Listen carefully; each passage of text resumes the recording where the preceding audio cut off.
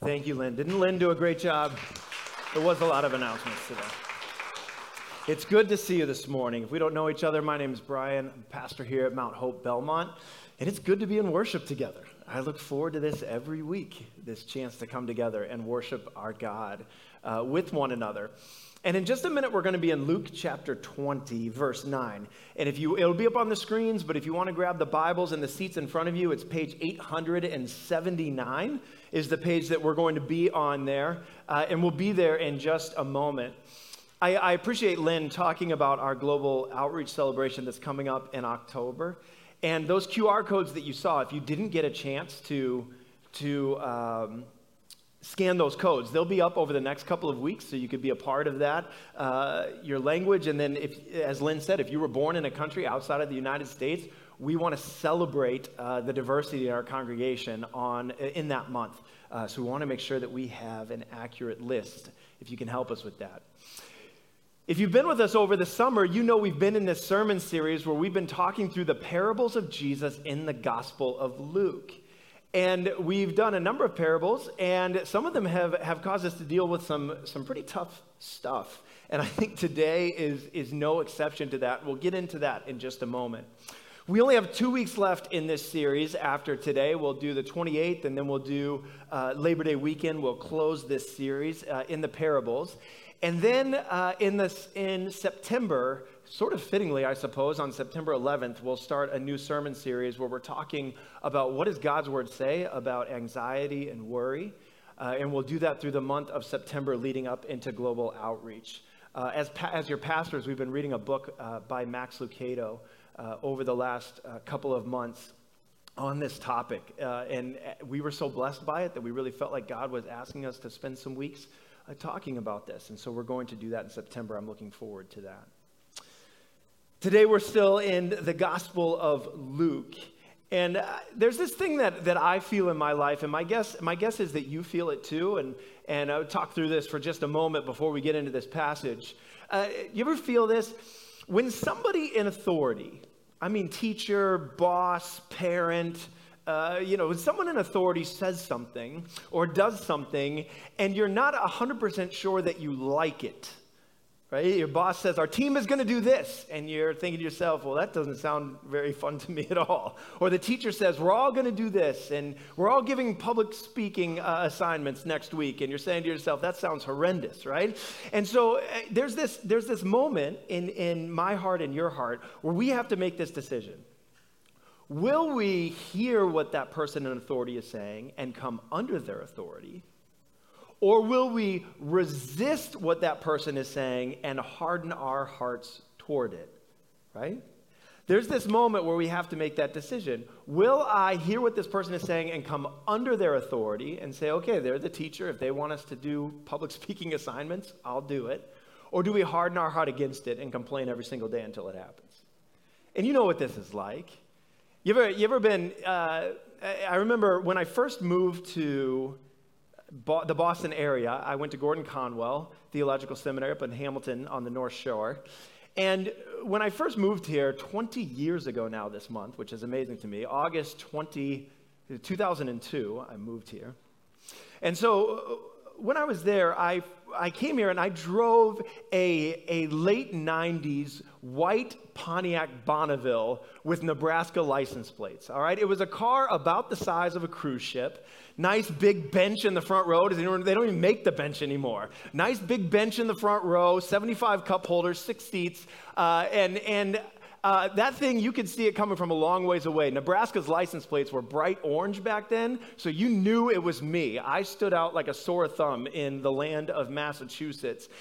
And I remember I've only received one ticket since I've been here in Massachusetts, but I was driving in the Hamilton-Wenham area, and I was at a stop sign, and I stopped.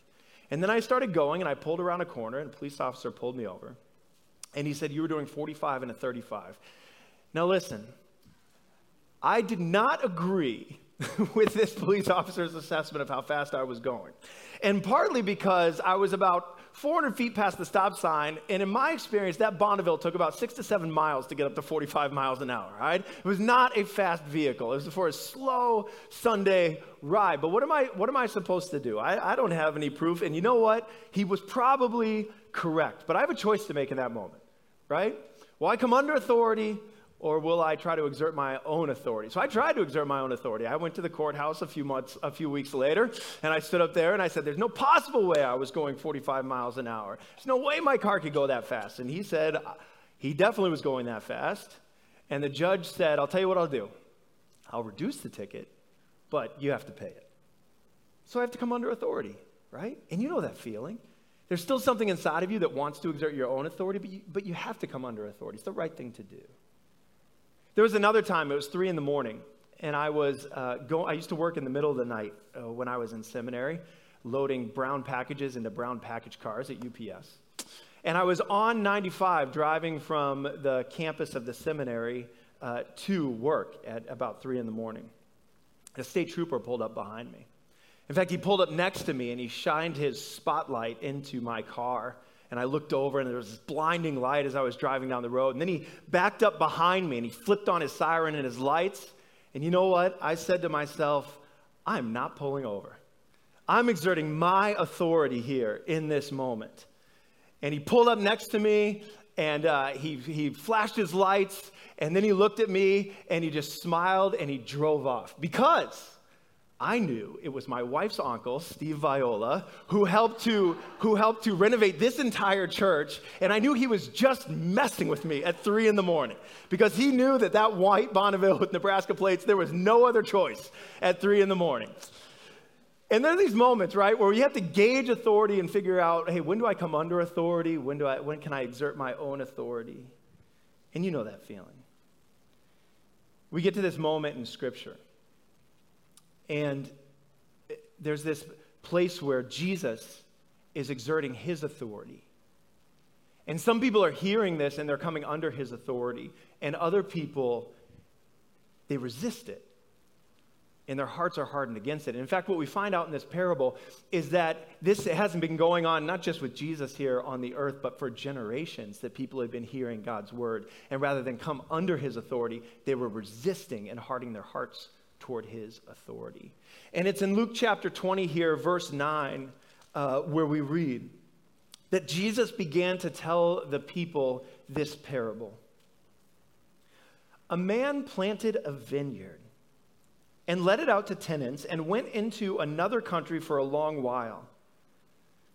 When the time came, he sent a servant to the tenants so that they would give him some fruit of the vineyard. But the tenants beat him and sent him away empty-handed.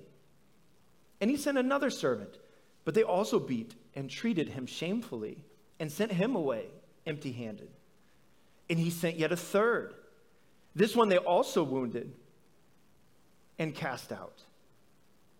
Then the owner of the vineyard said, "What shall I do? I will send my beloved son. Perhaps they will respect him." But when the tenants saw him, they said to themselves, "This is the heir. Let us kill him so that the inheritance may be ours." And they threw him out of the vineyard and killed him. What then will the owner of the vineyard do? He will come and destroy those tenants and give the vineyard to others. When they heard this, they said, "Surely not." But he looked directly at them and said, "What then is this that is written? The stone that the builders rejected has become the cornerstone. Everyone who falls on that stone will be broken to pieces, and when it falls on anyone, it will crush him." You know, these parables, we've said it throughout the summer, these parables, they usually teach us one lesson about the kingdom of God and our response to it and how we're supposed to live. And it's usually, the illustrations in the parables are usually pretty direct. And so to really understand what Jesus is saying in a parable, we have to look at the context of what he's saying, and we have to understand the imagery of the parable in the same way that the people to whom Jesus is speaking would receive the parable. And so stick with me for a moment. Before we get into how this applies to us, we need to understand how it applied to them. And so we need to back up. When we read these words at the very beginning, and we read that Jesus begins to tell them a parable, we need to back up and figure out what's happened right before this. And what we see with the people in Jesus in this moment, with the religious leaders that are there in Jesus, is that there is ongoing tension between God's authority and their authority. Just like I would suggest to you in your life and in my life. There is ongoing tension in our lives between God's authority and our authority. And this is the way it was playing out in Jesus' life at this moment. Jesus has come into the city of Jerusalem in what's called the triumphal entry. My guess is even if you're not very familiar with church, you're familiar with a Sunday that we call Palm Sunday.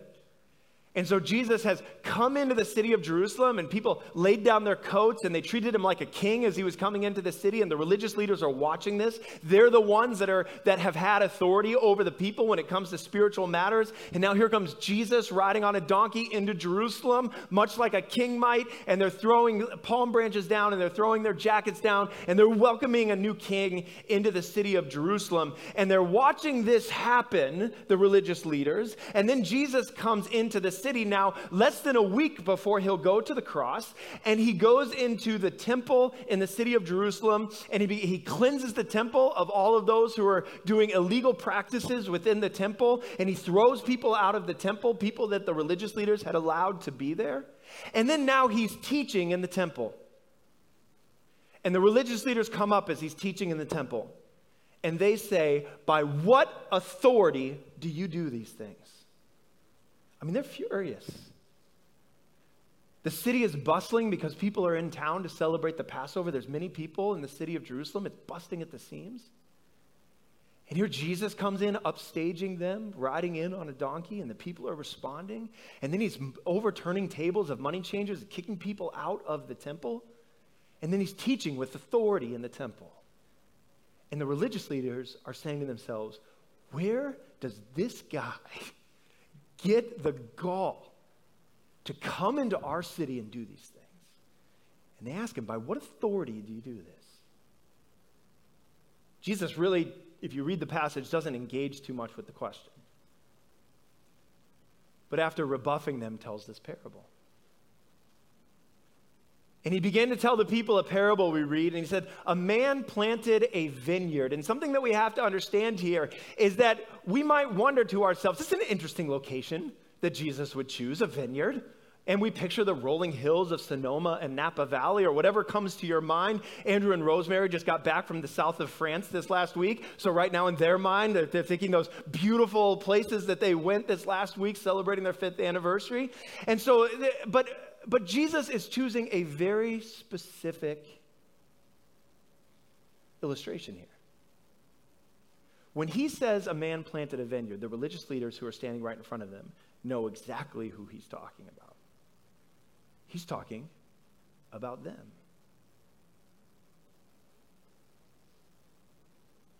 Vineyard is a term that God uses in the Old Testament to talk about his people and the nation of Israel. In fact, if we were to go back to Isaiah chapter 5, I'll just read a few verses here. A passage that was written hundreds of years before Jesus was on the face of this earth, and a passage with which Jesus' audience here would be very familiar. We would read something like this.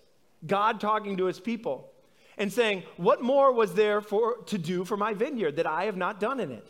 When I looked for it to yield grapes, why did it yield wild grapes?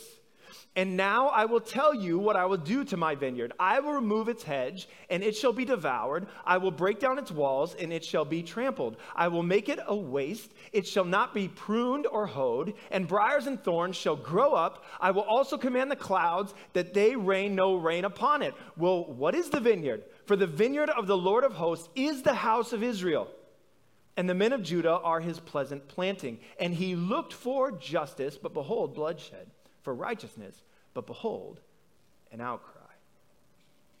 So when Jesus said a man planted a vineyard, right after the religious leaders challenged his authority, the religious leaders who know their scriptures would know immediately what Jesus is talking about. He's talking about the nation of Israel and the ongoing tension that has existed for generations between the nation of Israel accepting God's authority over them or exerting their authority instead. And Jesus goes right at the heart of this when they say, by what authority do you teach? There would have also been at the opening in Herod's temple, the temple that Jesus is standing in, they had built a grapevine that went up and around one of the doors. And it was 70 cubits high, 100 feet tall about. And it was all made out of gold, and there were precious stones that represented the grapes. And so you have this amazing imagery of the grapevine, even as Jesus is telling this parable of the vineyard that they all would have been familiar with. They know exactly who he's talking about. This isn't some random winery that Jesus is bringing up. You know, I don't know about you, but in my life, and in the lives of everyone I have met, there is this ongoing tension between God's authority in your life and your desire to be in charge of your life. And I wonder, even sitting here right now, the places in your life where over and over again, God has tried to get your attention. And over again, God has said, I'm the one who's in charge of your life. I want you to live this way, or I want you to stop this behavior. I want you to start this behavior. I want you to be in this relationship. I want you to be out of this relationship. I want you to move forward in this calling. I want you to stay away from that place. I want you to begin a relationship with me. I want you to accept my authority in your life. And over again in our lives, we have pushed back and said, whoa, I'll take some of the good things that you're saying, but at the end of the day, I'm in charge. When I was growing up in church, we used to do this thing that I think sometimes we look back on. If you grew up in like an evangelical church, contemporary style church, we look back on and we think it was an awesome idea in hindsight, but when we were living through it, I mean, there were some times that it was kind of tough. And we used to do every single week, we had something called the offertory. Is anyone familiar with the offertory? Does anyone remember the offertory? No, Carmelina does. That's it? That's it. Two people remember. All right. Now you're with me. Some of you remember the offertory. This is what the offertory was. Every week, you pass the baskets where you collect the offering, and then while the offering baskets were being passed, someone would come up on stage and they would do special music, right? And sometimes it was awesome, right? It was Sandy Patty's Love in Any Language, or Ray Boltz's, Thank You for Giving to the Lord, or Steve Green's People Need the Lord, or Amy Grant's Thy Word, right? Those were the four options that you could do. Sometimes it was a human video. If you don't know what that is, Google that, and you can see, it's a good thing we got rid of those. And then sometimes it was, Johnny had played the trumpet for 2 days, and he was going to do, Oh, When the Saints Go Marching In, and everyone's ears were bleeding. But one time one of our worship leaders at our church that I grew up in, she took 5 of us out of the youth group. She said, I want you guys to do an offertory. And so she had this very mid-90s song called All Things Are Possible, very poppy, very upbeat, and we all had our microphones in a row on the stage, wired microphones, giant orange foam topper, if you remember those. And in practice, she said to us, at the end, it ended with this line, all things are possible. And she said, at the end, when you sing all things are possible, I want you to point like this, right? I want you to point. And we had a little powwow of the 5 of us, and we said, everyone kind of said, I'm not pointing. Do you want to point? And I said, I don't want to point either. Fine, we're singing this song, but we don't want to point. And so, we were like, we're not New Kids on the Block. That was a very relevant reference at the time. We're not New Kids on the Block. We don't want to point during this song. And so somehow the lots fell on me to convey to our worship leader that we weren't going to point. And I'll never forget it. I was standing on the stage as far away as my wired mic would let me stand when I had to deliver this news. And I said to her, we had a little powwow, and we don't want to do the point.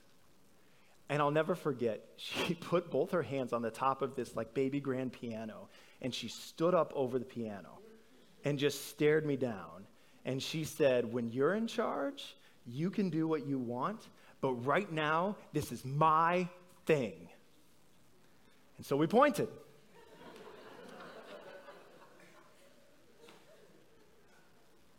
But I look back on that, and it really wasn't her thing. It wasn't any of our things. Like, when you come into worship, it's not your thing ever. It's always God's thing. And now I wish that I could stand here this morning and say, well, I'm glad I've never been like her, but I know exactly what it's like to be like her. I'm more guilty of being like she was in that moment than not being like that in my life. Where God says something, or I come into worship, or I prepare a sermon, and there's something that God wants to do, and I say, well, that's great, but right now this is my thing. And I wonder how many times in your life that God has come to you and tried to present to you his love and the gospel truth about who Jesus Christ is and the relationship he wants you to have with him. And how many times he's come and tried to direct you and lead you. And we've kind of stood up and we said, listen, when you're in charge at the end of time, you can do what you want. But right now, this life, this is my thing. And that's what these religious leaders were doing to God and his message over and over and over again. Jesus is coming and delivering God's word, and they're saying over and over to him, Jesus, this is our thing. Leave us alone. And one of the things that we see in this passage, if you find yourself in that place, if you're like me, if you find yourself in that place, is that our God is very patient with us. He's very generous with us. But there is a moment where he exerts his authority. He's very patient with us, but there's a moment where he will exert his authority. And that's the message that Jesus gives to these leaders. He says that the owner of the tenant or the owner of the vineyard in the parable has expected that the tenants would produce some fruit, and so he sends a servant to go check on the tenants, and they beat him and send him away. And he does that a second time and a third time. And then he said, I'll send my beloved son. And you might remember when Jesus was baptized, that the heavens opened up and God said, this is my son whom I love. And Jesus says, I'll send my beloved son. And he will try to gain the fruit. But they reject him too. And Jesus says there's this moment where the owner says, I'm going to take back the vineyard and I'm going to give it to other people. The religious leaders, they knew exactly what Jesus was saying. Those servants that were coming, those were the prophets. The Old Testament voices. The Isaiahs and Jeremiahs, the minor prophets that were calling the people back to God. The John the Baptist that had come as a forerunner of Jesus. And the people rejected them. And Jesus is saying to these religious leaders, you want to know what authority I do these things by? I am God's son, who is beloved by him. And now you're rejecting me. And he's saying there will be this point where the stone that the builders rejected has become the cornerstone. And he's quoting Psalm 118, verse 22 there. And it's a verse that's quoted in other places in the New Testament referring to Jesus. And Jesus says, everyone who falls on that stone will be broken to pieces. And when it falls on anyone, it will crush him. And Jesus, for all his love and mercy and grace, also evokes this picture of judgment here, that there is this moment where God is very generous and patient with you and me as he awaits for us to come under his authority in our lives. But there's a moment where God will exert his authority. And if we will not come under his authority, he will go and find others who will.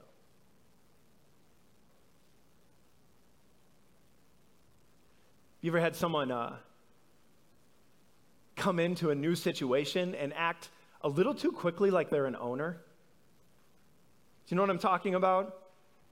Like you have a house guest who comes over and they've never been to your house before, and they walk in And they just act like they own the place, and they walk in and they leave their shoes on, even though your family always takes your shoes off. And they walk in and they just kind of plop themselves down in the kitchen, even though you had hoped everyone would sit in the dining room. And even though you set out drinks in the other room, they go ahead and open up the refrigerator and start helping themselves to anything that they can find.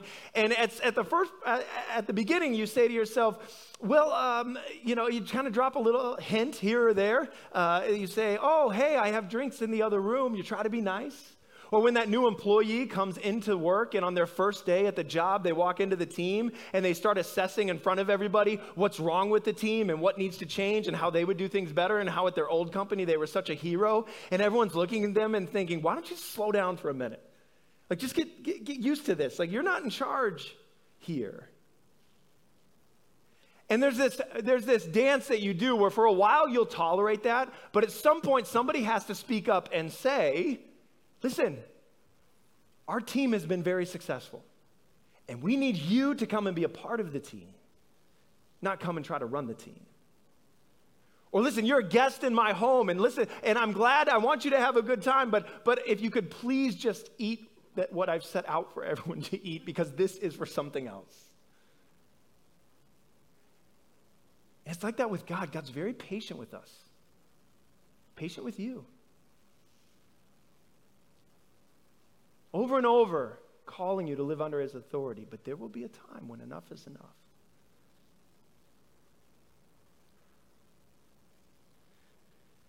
As we start to close up this message, there's one question that I feel like we haven't really answered. This is what Jesus is saying in this parable. But why? Why should you do this? We've talked about what you should do. You should recognize God's authority in your life. You should come under his authority rather than exert your own authority over him. But why should you do this? I think that's the question that is still left out there. And Jesus doesn't necessarily answer this in this parable, other than talking about the fact that there will be a moment when it's too late.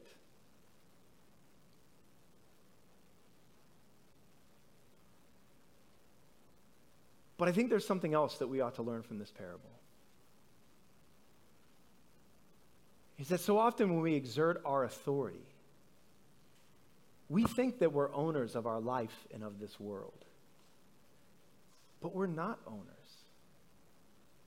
We're really renters. God has allowed us to live in his world. God has given you life. And so often it feels like we're owners over everything, that we own our property and that we own our careers and that we own our very lives. But in reality, when God's the one in authority, God's the one who created it all and made it all and sustained it all. He's the one in authority and we are the renters. Now here's the thing. There's some really good advantages and benefits to being a renter rather than an owner. A number of years ago, when Caitlin, my oldest daughter, she's 11 now, she was just only maybe 18 months or 2 years old, we got together with a few other families, and we rented a house in the Outer Banks of North Carolina. And this isn't the exact house we rented, but this is kind of what those houses look like. Many of them have multiple level wooden decks in the back that overlook the water.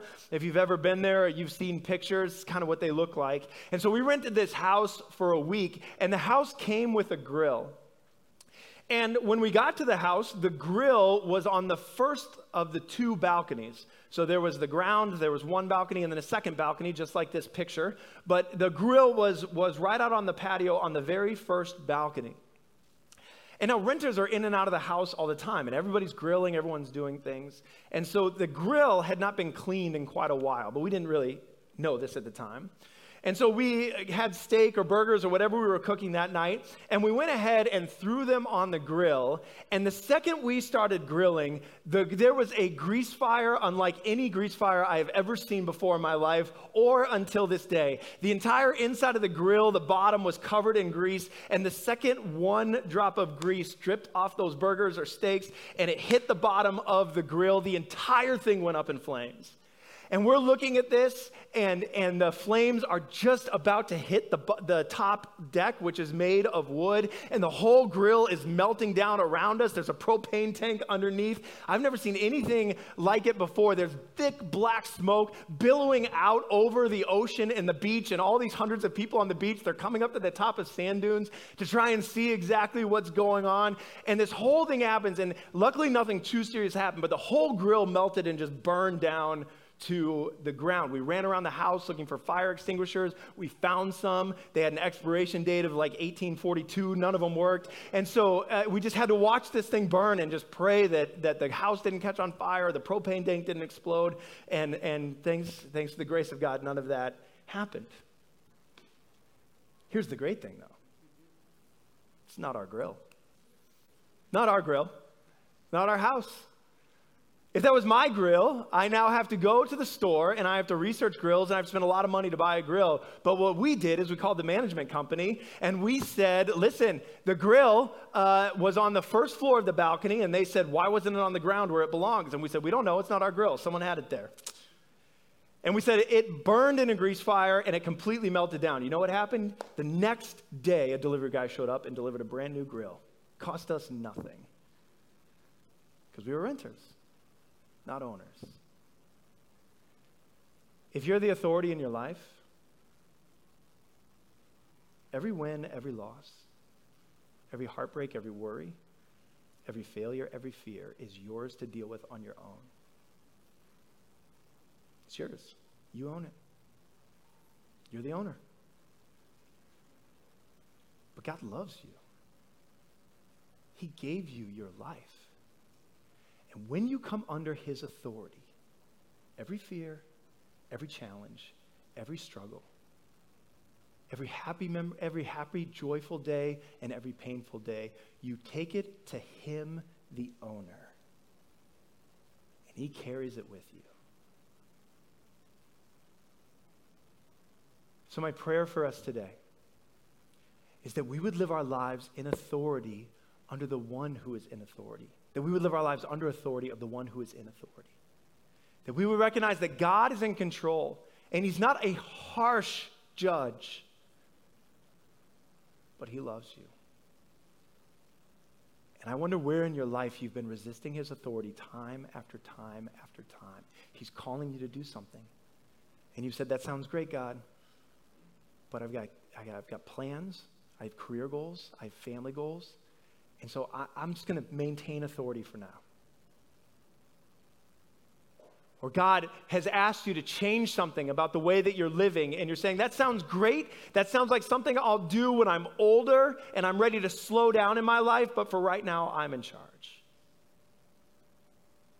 And God's calling you today, saying, stop wasting your time exerting your own authority when you can come and rest under mine. I'm going to invite our worship team forward as we close this morning. And I'm going to invite you, if you would you just bow your head and pray with me for one moment?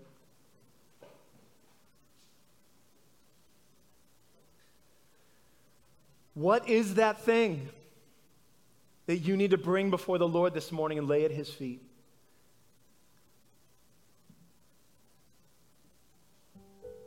I'll be honest with you, in ministry, in pastoring,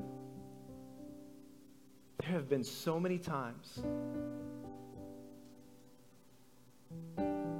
that I have to come before God and say, God, I'm sorry, I turned this into my thing, but it's really your thing. Forgive me.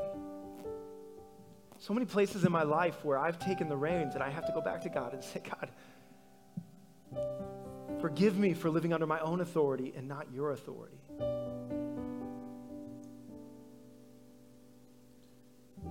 This example just popped into my mind. A couple weekends ago on a Sunday, we were missing the keyboard that we were hoping our worship team could use. And I was so frustrated. And I was all bent out of shape and I had to preach. And I went to prayer up in the upper office here. And I felt God say to me, do you think whether or not people will worship has anything to do with whether or not you have the keyboard you want to have on stage? Do you think it has anything to do with that? has nothing to do with that. It has to do with my presence and my people recognizing my presence among them. And I had to go before the Lord and say, sorry. Tried to exert my authority, but you're the one in authority. You're right. Where in your life do you need to lay it down?